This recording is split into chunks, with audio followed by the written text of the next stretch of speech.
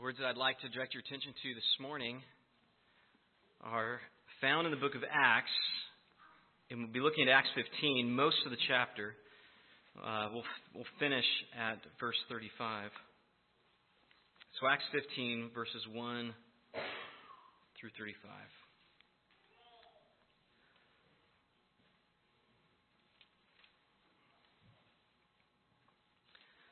But some of the men came down from Judea and were teaching the brothers, unless you're circumcised according to the custom of Moses, you cannot be saved. And after Paul and Barnabas had no small dissension and debate with them, Paul and Barnabas and some of the others were appointed to go up to Jerusalem to the apostles and the elders about this question. So being sent on their way by the church, they passed through both Phoenicia and Samaria, describing in detail the conversion of the Gentiles, and brought great joy to all the brothers. When they came to Jerusalem, they were welcomed by the church and the apostles and the elders, and they declared all that God had done with them. But some believers who belonged to the party of the Pharisees rose up and said, "It's necessary to circumcise them and to order them to keep the law of Moses." The apostles and the elders were gathered together to consider this matter. And after there had been much debate, Peter stood up and said to them, "Brothers, you know that in the early days, God made a choice among you, that by my mouth the Gentiles should hear the word of the gospel and believe. And God, who knows the heart, bore witness to them by giving them the Holy Spirit, just as He did to us. And He made no distinction between us and them, having cleansed their hearts by faith. Now therefore, why are you putting God to the test by placing a yoke on the neck of the disciples that neither our fathers nor we have been able to bear? But we believe that we will be saved through the grace of the Lord Jesus, just as they will." And all the assembly fell silent. And they listened to Barnabas and Paul as they related what signs and wonders God had done through them among the Gentiles. After they finished speaking, James replied, "Brothers, listen to me. Simeon has related how God first visited the Gentiles to take from them a people for His name. And with this, the words of the prophets agree, just as it is written, 'After this I will return, and I will rebuild the tent of David that has fallen. I will rebuild its ruins, and I will restore it, that the remnant of mankind may seek the Lord, and that all the Gentiles who are called by my name, says the Lord, who makes these things known from of old.' Therefore, my judgment is that we should not trouble those of the Gentiles who turn to God, but should write to them to abstain from the things polluted by idols, and from sexual immorality, and from what's been strangled, and from blood. For from ancient generations, Moses has had in every city those who proclaim Him, for he is read every Sabbath in the synagogues.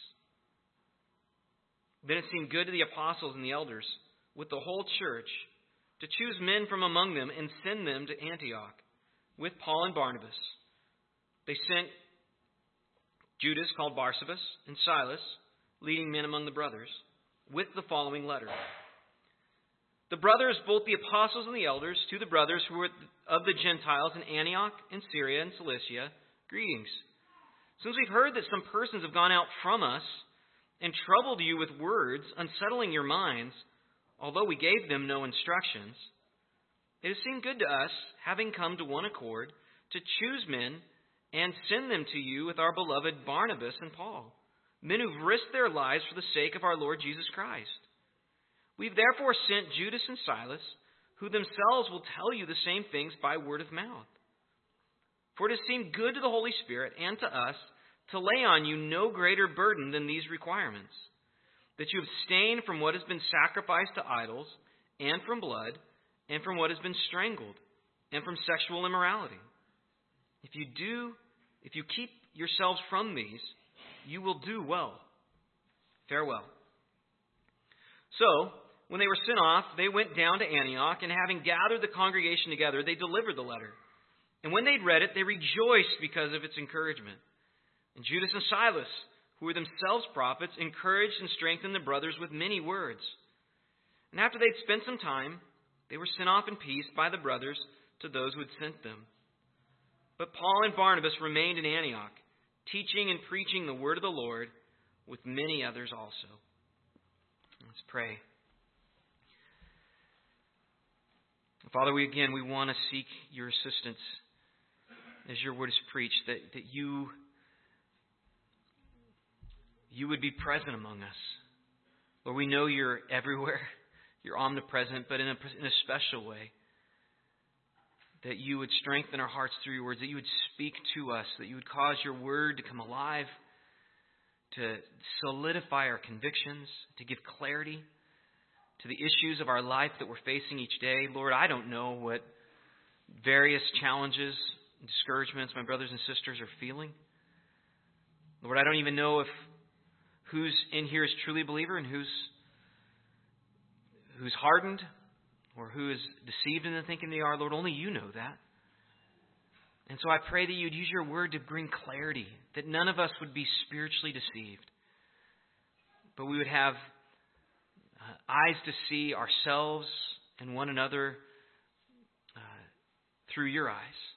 Lord, that we would rightly understand your word and how we should live according to it.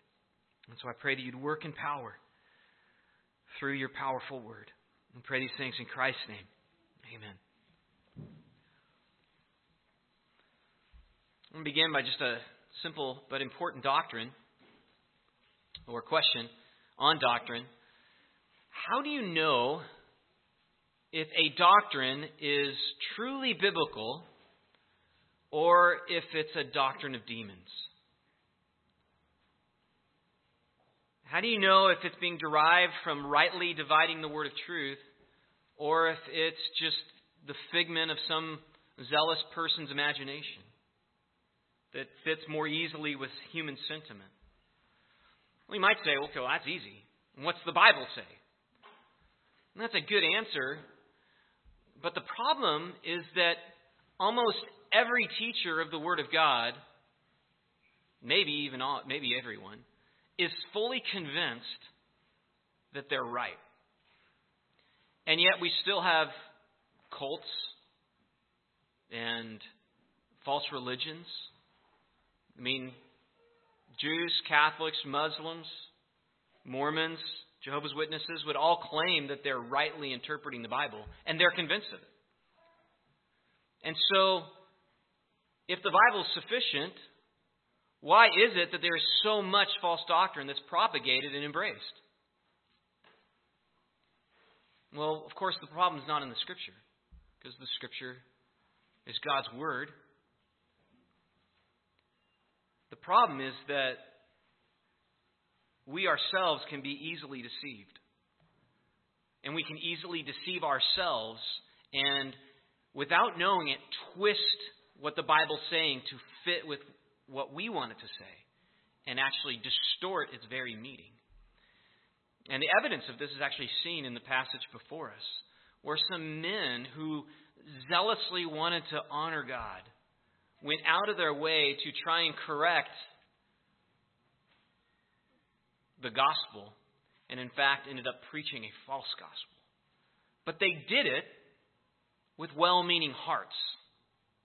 My point is, a person can think that they're doing a really good thing, that they're teaching truth, and be absolutely deceived. In fact, preach a false gospel and undermine the faith of genuine believers. Well, the passage before us can really be divided into three sections. It first begins with this conflict in response to these false teachers. And because of this conflict, the church in Antioch decides to send some leaders to Jerusalem, where these false teachers came from, to gain unity on this issue in what comes to be known as the Council of Jerusalem. That's in verses 6 through 21.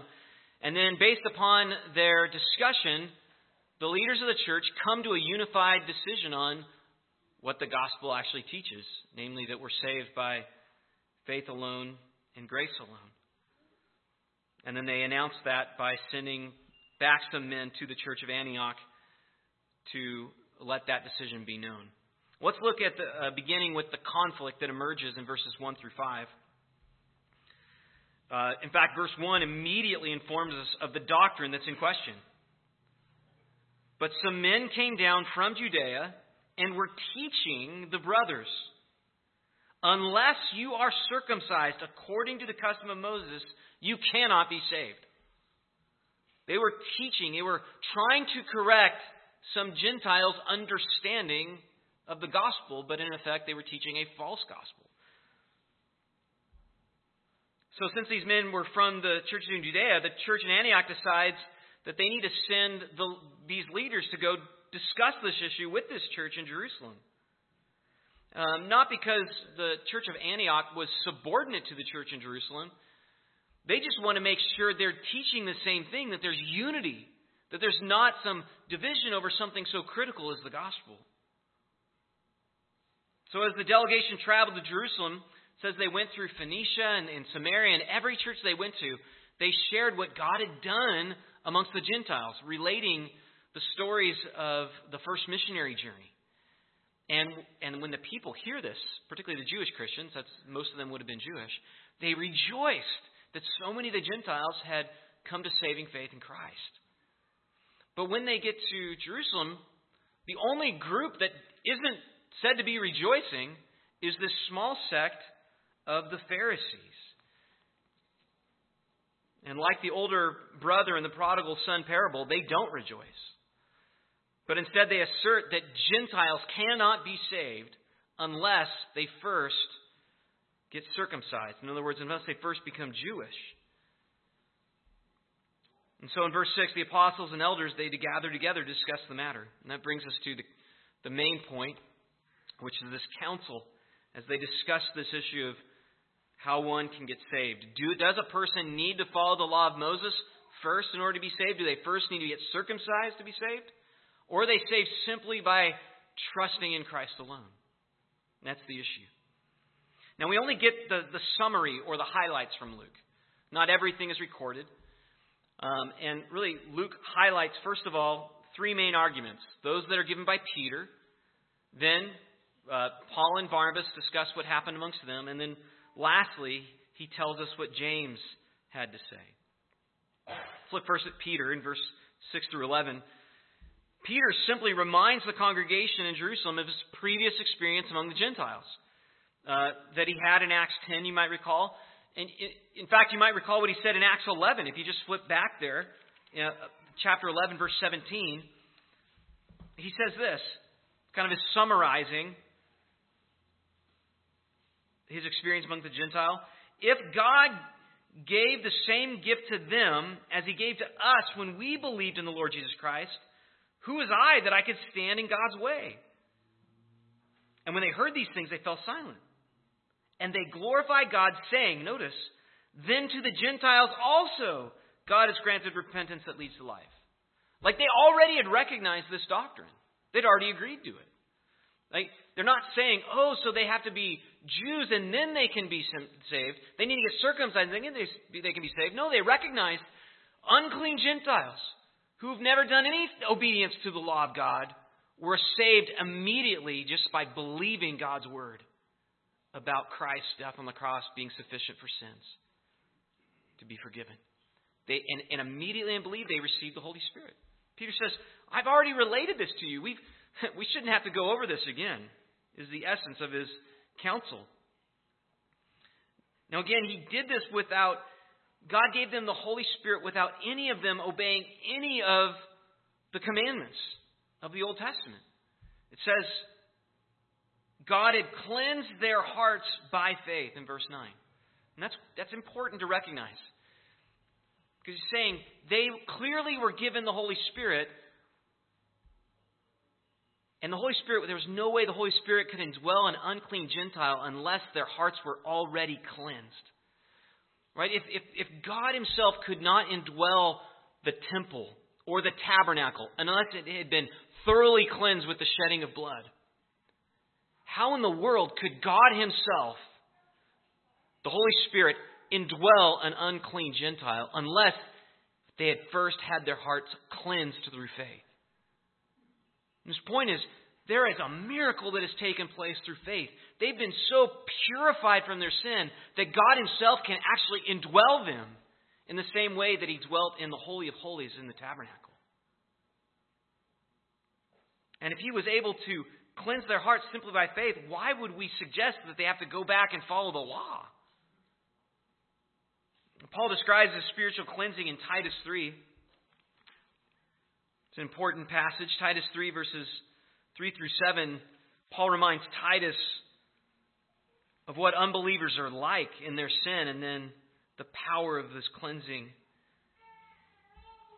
But when the goodness and loving kindness of God our Savior appeared, he saved us not because of works done by us in righteousness, but according to his own mercy, by washing of regeneration and the renewal of the Holy Spirit, whom he poured out on us richly through Jesus Christ our Savior, so that being justified by his grace, we might become heirs according to the hope of eternal life. I mean, his point here in Titus is, we were as dirty can get. And yet, simply by believing, we were immediately cleansed, immediately forgiven for all of our sins. And so perfectly cleansed that God the Holy Spirit would permanently indwell them. That's the power of the blood of Christ. So when a person is saved, they're not only permanently declared not guilty. That's what we call justification, the doctrine of justification. God no longer considers us unrighteous because Christ's righteousness has been imputed to us, and he declares us righteous just as Christ was righteous. Our righteousness is Christ's righteousness, just as he took our unrighteousness and suffered for it on the cross. So we're not only permanently declared righteous and not guilty, we're not only justified, but our souls are also completely cleansed from sin, from the stain of sin. And if you're a sinner in this room, that is some of the most precious, good news, good words you could ever hear. That God the Holy Spirit can permanently indwell us. And we know it doesn't mean we don't sin anymore.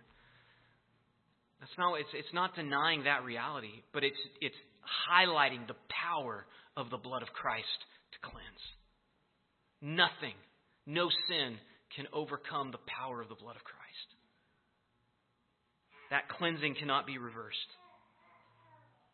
So imagine a person being offered a job by the owner of a company. They receive a hiring bonus, they get a uniform, they get the keys to the building, they even get a company car to drive around. They start working, and then after a while, one of their managers recognizes, wait a second, but you didn't go through the normal hiring process. You never filled out an application. You never went through 5 interviews to make sure you were vetted for this job. You're going to have to go back and do the whole process all over again. They're just like, but I already work here. I've already started receiving a paycheck. The boss himself, the owner of the company, offered me this job. Why would I have to do that? Well, it's similar to what's going on here. They're already in. The Gentiles are already in. The proof that God has indwelt them through the power of the Holy Spirit is evident. Everybody's recognized it.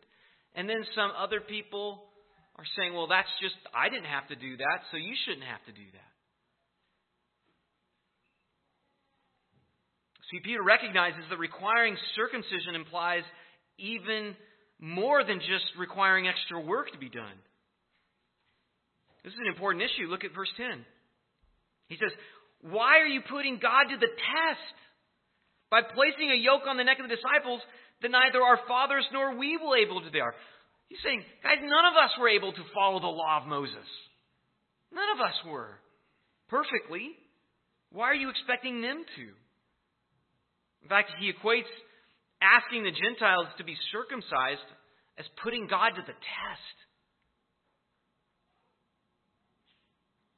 So what's the logic? It's if God has already proven the cleansing power of genuine faith, to demand that more is necessary is actually to question the power of God to cleanse. It's actually suggesting that, no, I don't think God actually could truly purify a person. They have to actually get circumcised first. It's putting God to the test. It's doubting the reality of the power of the gospel. So Peter then asserts, not only are Gentiles saved by grace apart from the law, but he actually says, we Jews are saved in the same manner. None of us got saved because we were following law perfectly.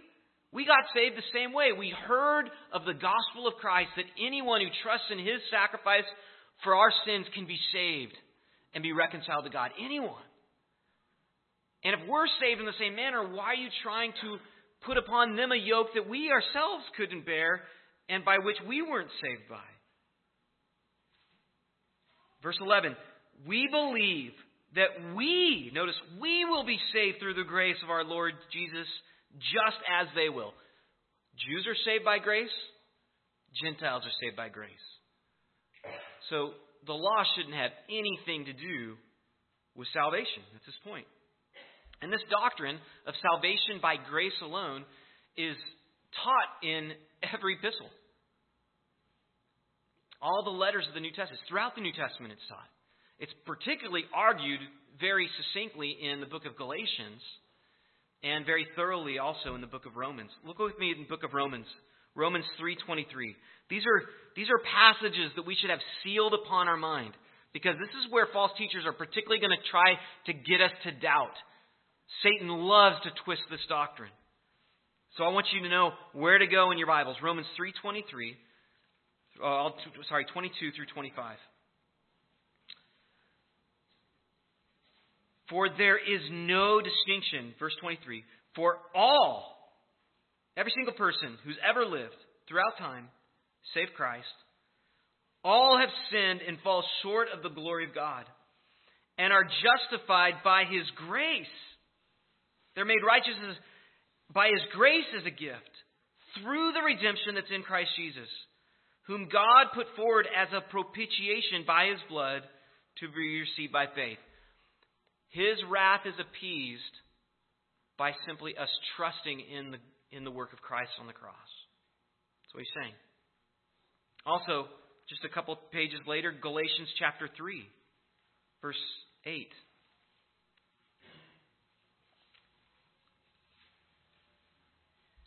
Paul summarizes the doctrine. And the Scripture, foreseeing that God would justify the Gentiles by faith, preached the gospel beforehand to Abraham. Isn't that an amazing statement? This goes way back to Abraham, the father of the Jews. In you shall all the nations be blessed. So then, those who are of faith are blessed along with Abraham, the man of faith. Even Abraham was saved by believing God's word, trusting in His word. So the question is, if this is such a prolific doctrine, why is it so difficult for people to believe? Why is it so hard for people to accept this fact? I mean, really, the Reformation was all about this doctrine primarily. I mean, there was other doctrines too that tied into it. So why is it that people struggle so much to believe that we can be saved simply by believing that a holy God would forgive us simply by trusting in the sacrifice of His Son? Why is that so hard to believe? It's because it is unbelievable. A holy God who hates sin, can't be in its presence, would send His Son to pay the price of rebels who hated Him, who didn't want to give Him glory, who only wanted glory for themselves. That such a God would do that and permanently cleanse any who simply believe, that is an unbelievable message. But that's exactly what the Bible declares is true. And therefore it is believable, not because it makes logical sense to us sinners, but because God has declared it to be the case. It's unbelievable unless we understand how great is the love of God. All right? We are such great sinners. The debt that we have of sin that we've committed against this holy God is so great, there's nothing we can do to ever be reconciled with Him. And that's why Paul says in Ephesians 2:8, It's by grace that you've been saved through faith. And it's not of your own doing. It's the gift of God, not a result of works, so that no one may boast. There's not a single person who's been saved because of any good thing they've done. Their salvation is simply because they believed in the only good man who's ever lived. And that was Jesus Christ, who died for their sins. Now, if we've been saved by such amazing grace, how could anybody then go and assert that everybody else or anybody else can be saved, but first they have to do good works first? That's Peter's point. And this brings us to Paul and Barnabas. And the essence of their testimony is that God confirmed His work of grace in their hearts by giving the apostles the ability to perform signs and wonders amongst them. So as Paul and Barnabas were going about in the synagogues and teaching Gentiles as well, that salvation was through grace alone, God confirmed the truthfulness of their message by giving them the power to perform signs and wonders. God validated the apostles' teaching that the Gentiles could be saved by grace. And these Gentiles were saved, and God confirmed it through these signs and wonders. And none of these Gentiles whom they were preaching to had been circumcised. So if God wanted the Gentiles to be circumcised and follow all the other Old Testament legal requirements, why did He confirm the apostles' teaching of the gospel through these miraculous signs? So to illustrate, imagine that a young man, every day in class, goes out of his way to sit by the same girl. And when he talks to her, he looks deeply into her eyes. And then eventually he asks for her phone number. And eventually he asks if she's in a relationship. Should she assume that he's interested in her? What do you think? Yeah. But what would this girl think if some other girl in the class says, well, he can't be interested in you? Because in order for him to be interested in you, you have to first be like me. She would say, well, all the signs seem to indicate that he is. And that's Paul and Barnabas' point. If God is giving all of these signs and wonders that are clearly only from Him, what should we conclude? We should conclude that God has embraced the Gentiles as well as the Jews without them getting circumcised. This brings us to James' argument. Well, the James that's mentioned here, I should point out, it's not James, the son of Zebedee, who is the Apostle John's brother. It's a different James. This is actually James, the brother of Christ. The same James that actually wrote the Epistle of James. And he has emerged as one of the leaders of the church in Jerusalem since James, the son of Zebedee, was murdered. And he begins his counsel by appealing to the book of Amos, you might recall. And this is Amos chapter 9. You might have a cross-reference in your Bible. And so go ahead and flip over there just so you can see this verse in context. It's a little different in the wording. James is kind of summarizing. He might even be quoting the Greek version of it here. But in Amos chapter 9, verse 11 and 12, it says this. In that day, I will raise up the booth of David that has fallen, and repair its breaches, and raise up its ruins, and rebuild it as in the days of old, that they may possess the remnant of Edom, and all the nations who are called by my name, declares Yahweh who does this. Now the point of this passage here in Amos is that God is eventually going to fulfill every single promise He's made to Israel. It's going to come to pass. Not one promise will fail. But in doing so, He's also going to extend those promises to the Gentiles. He's not only going to show grace to the Jews, but He's going to show grace to any of the Gentiles who also trust in Christ, who are called by my name, as it says. Right? All the nations, that's the same word for Gentile, are called by my name. And then James' brief statement in verse 18, you might notice, that these things were made long ago, or known from of old, it asserts that this was always God's plan. God's plan was always to bring grace to the Gentiles and not just to the Jews. So there's no demand that Gentiles will need to become Jews first before they can experience this grace. And he makes his counsel explicitly clear in verses 19 and 20. Look at that. Therefore, my judgment is that we should not trouble those of the Gentiles who turn to God. That word trouble is a very strong word that means mess with their minds, essentially. Disturb them. Warp their understanding. We should not trouble them who have turned to God. And he advises zero additional expectations should be put upon the Gentiles. However, he doesn't want to appear like he's advocating antinomianism. That is, extreme license with one's behavior. Just because one's saved doesn't mean they can go and sin worse than they did before. He says the Gentiles still need to abstain from ungodly behavior, and he calls out three specific violations: idolatry, sexual immorality, and then consuming blood. Well, the first two restrictions are pretty self-explanatory. If you're worshiping Christ, you shouldn't be worshiping idols, and you certainly shouldn't be engaging in sexual immorality. I don't think I need to explain that any further. But the third one might cause some confusion. But it demonstrates the ongoing sacred significance of blood. And I think to understand this clearly, we need to turn to Leviticus 17, which makes this doctrine most clear, speaks to this doctrine most clearly. Leviticus is the third book of the Bible. Genesis, Exodus, Leviticus. And in verse 17,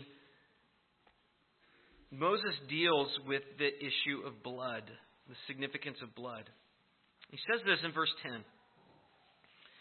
If any one of the house of Israel or of the strangers who sojourn among them eats any blood, I will set my face against that person who eats blood, and I will cut him off from among his people.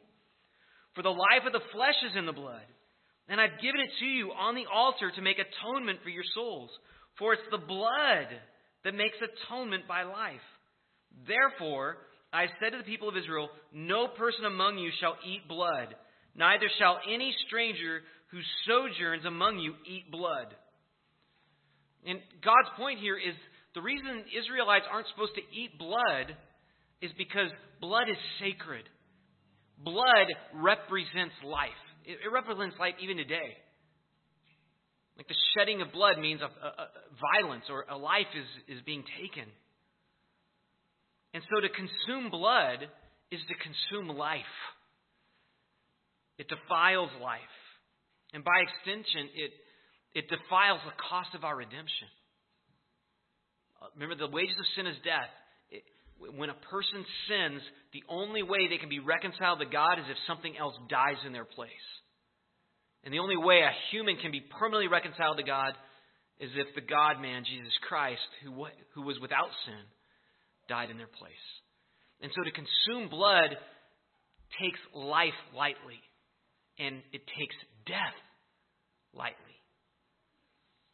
And so James wants to make it clear we shouldn't be consuming blood. The blood should be drained out of the meat before it's eaten, so that we recognize blood's sacred significance even today.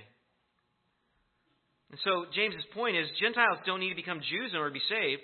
No amount of law-keeping is necessary, but that doesn't mean they can continue to live like unbelievers. They still need to honor God with their life. So after his speech, it appears the whole church comes to agreement. They're unified. And this brings us to the conclusion in verses 22 to 35. It seemed good to the apostles and the elders with the whole church to choose men from among them and send them to Antioch with Paul and Barnabas. So the church chooses to send a letter to make clear what their position is on this issue. And not just to send Paul and Barnabas back, but actually to send two other leaders from the Jerusalem church to confirm the conclusion. So that it's not just Paul and Barnabas saying, this is what everybody decided, but there's affirmation from church leaders saying, yeah, absolutely, we were unified on this issue. Salvation is through grace alone. And this letter begins in verse 23. The brothers, both the apostles and the elders, to the brothers who are of the Gentiles in Antioch and Syria and Cilicia, greetings.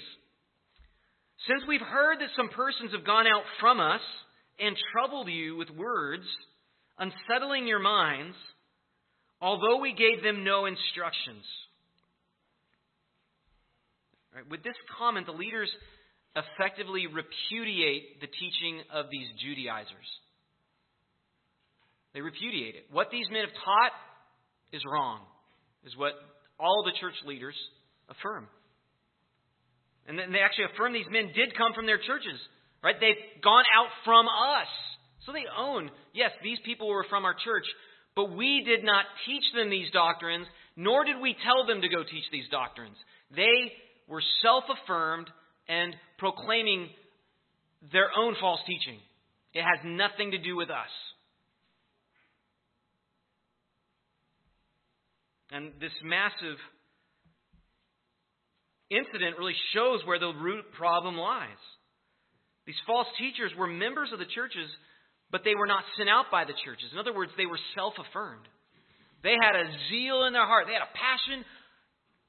God has appointed me to go correct this false teaching of salvation without circumcision. And so I'm going to go and make it clear wherever Paul and Barnabas have been sharing this with the Gentiles, I'm going to correct it. Because I know in my heart what the truth is. And they believed it. But they caused great havoc amongst the churches. And it just shows the importance of Bible teachers needing to be affirmed by churches and church leaders. All right, and it's because in a sense, we're all called to teach what we know. I mean, we should all be teaching our families and friends. But the problem is we don't know what we don't know. And we don't know where we're in error. And often other people can see it, but then there's that awkwardness. Well, do I correct it or not? I'm not a pastor. Should I bring this up? Am I just misunderstanding? Like every false teacher believes they're right. Well, that's why we have church leaders that are there to correct error in behavior or error in teaching. Because we don't know what we don't know. There's a reason that it takes 3 to 4 years to just get a master's degree to be a pastor at a good seminary. 3 to 4 years of full-time work. It's because there's a lot to know. And there's a lot that you can screw up. And in fact, a lot of what we learn, right, Peter, is a lot of what has been screwed up. It is so easy to go wrong with the Bible. And again, it's not the Bible's fault. It's our own fault. Most false teachers and those who wreak the most havoc in churches, again, they're convinced that they're right. And the damage that they can cause is incalculable. And this is why James says, not many of you should become teachers, my brothers. For you know that we who teach will be judged with greater strictness. And this is also why the baseline standards for being an elder are so high. If I could summarize 1 Timothy 3, your life needs to be blameless. And you need to be able to rightly interpret every aspect of the Bible. It's a high standard. Now, that high standard, we need to let that sink in. Because today, anybody with a computer can become a Bible teacher. They can create their own podcast or YouTube channel and propagate their teachings worldwide. And the only qualification they need is somebody to listen to them. In fact, the more people they have listening to them, the more people believe what they're teaching is right. Nobody's checking their theological credentials. In fact, there's no way to check if their life is consistent with their behavior. Right? They might teach one thing and go live another way on their own. Because their presence is just electronic. It's not in person. And just imagine trusting the medical advice of some self-proclaimed medical practitioner, never went to medical school, but they have a podcast, they have a YouTube channel, and they have their own idea about what's going to make you healthy. Trusting them to cure your cancer when they have no medical training. They just surf the internet, or they have a good book, or they're using their intuition. Like the snake oil salesman from the Old West. And we need to recognize the state of one's soul is far more valuable, far more precious than the state of their physical bodies. And yet people will trust the state of their souls to false teachers all the time just because it's easy to access. And what they say just sounds so good. Because it appeals to our flesh. It tickles our ears.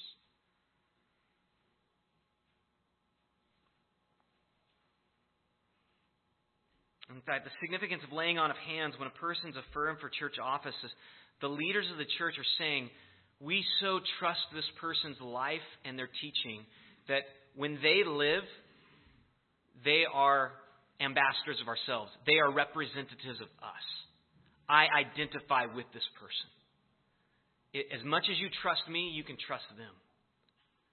It's a significant thing. It's a weighty thing. It takes a long time for it to happen, to have that sort of confidence. And so you can trust the leaders in this church. I have absolute confidence in all of our elders and in Peter to teach because they've been vetted. But I can't say that about half the people on the internet. All the people except for maybe a handful that I've known.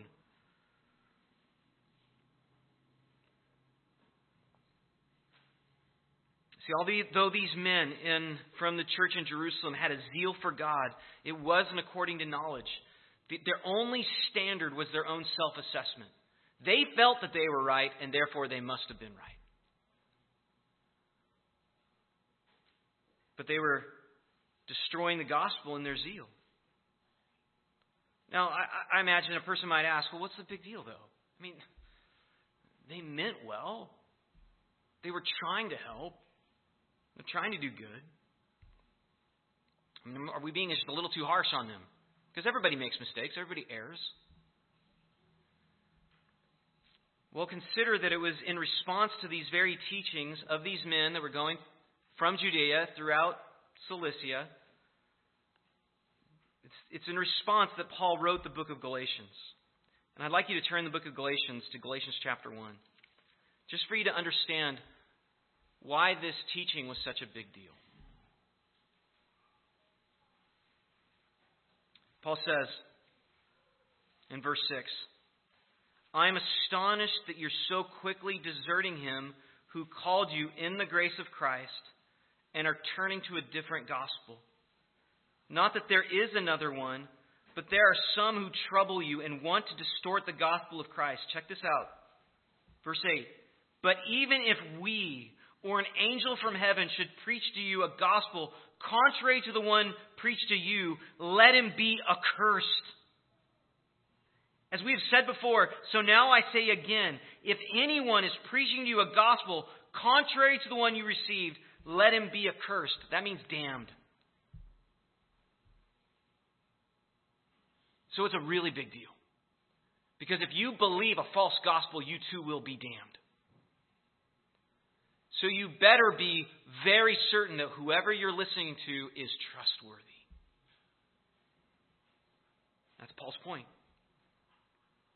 So these self-appointed teachers were a serious threat to the church. And that's why James feels like we've got to write this letter and send it and have it affirmed by these witnesses.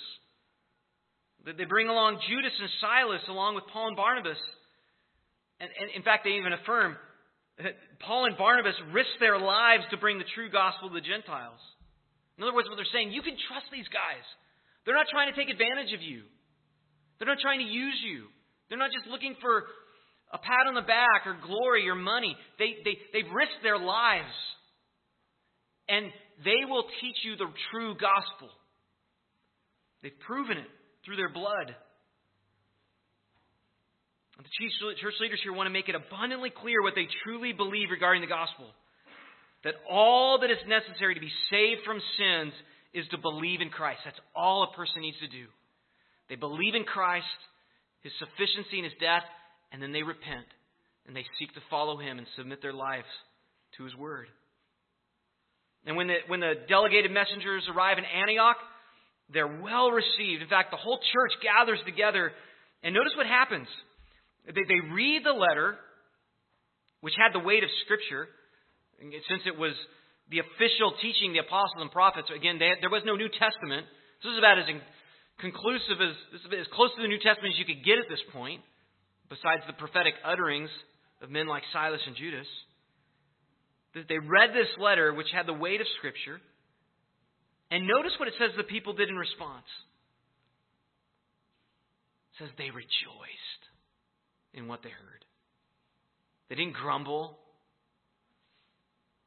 They see the grace of God in the teachings of the church leaders, and it caused them to rejoice. And brothers and sisters, what it tells us, when we rightly understand the Word of God,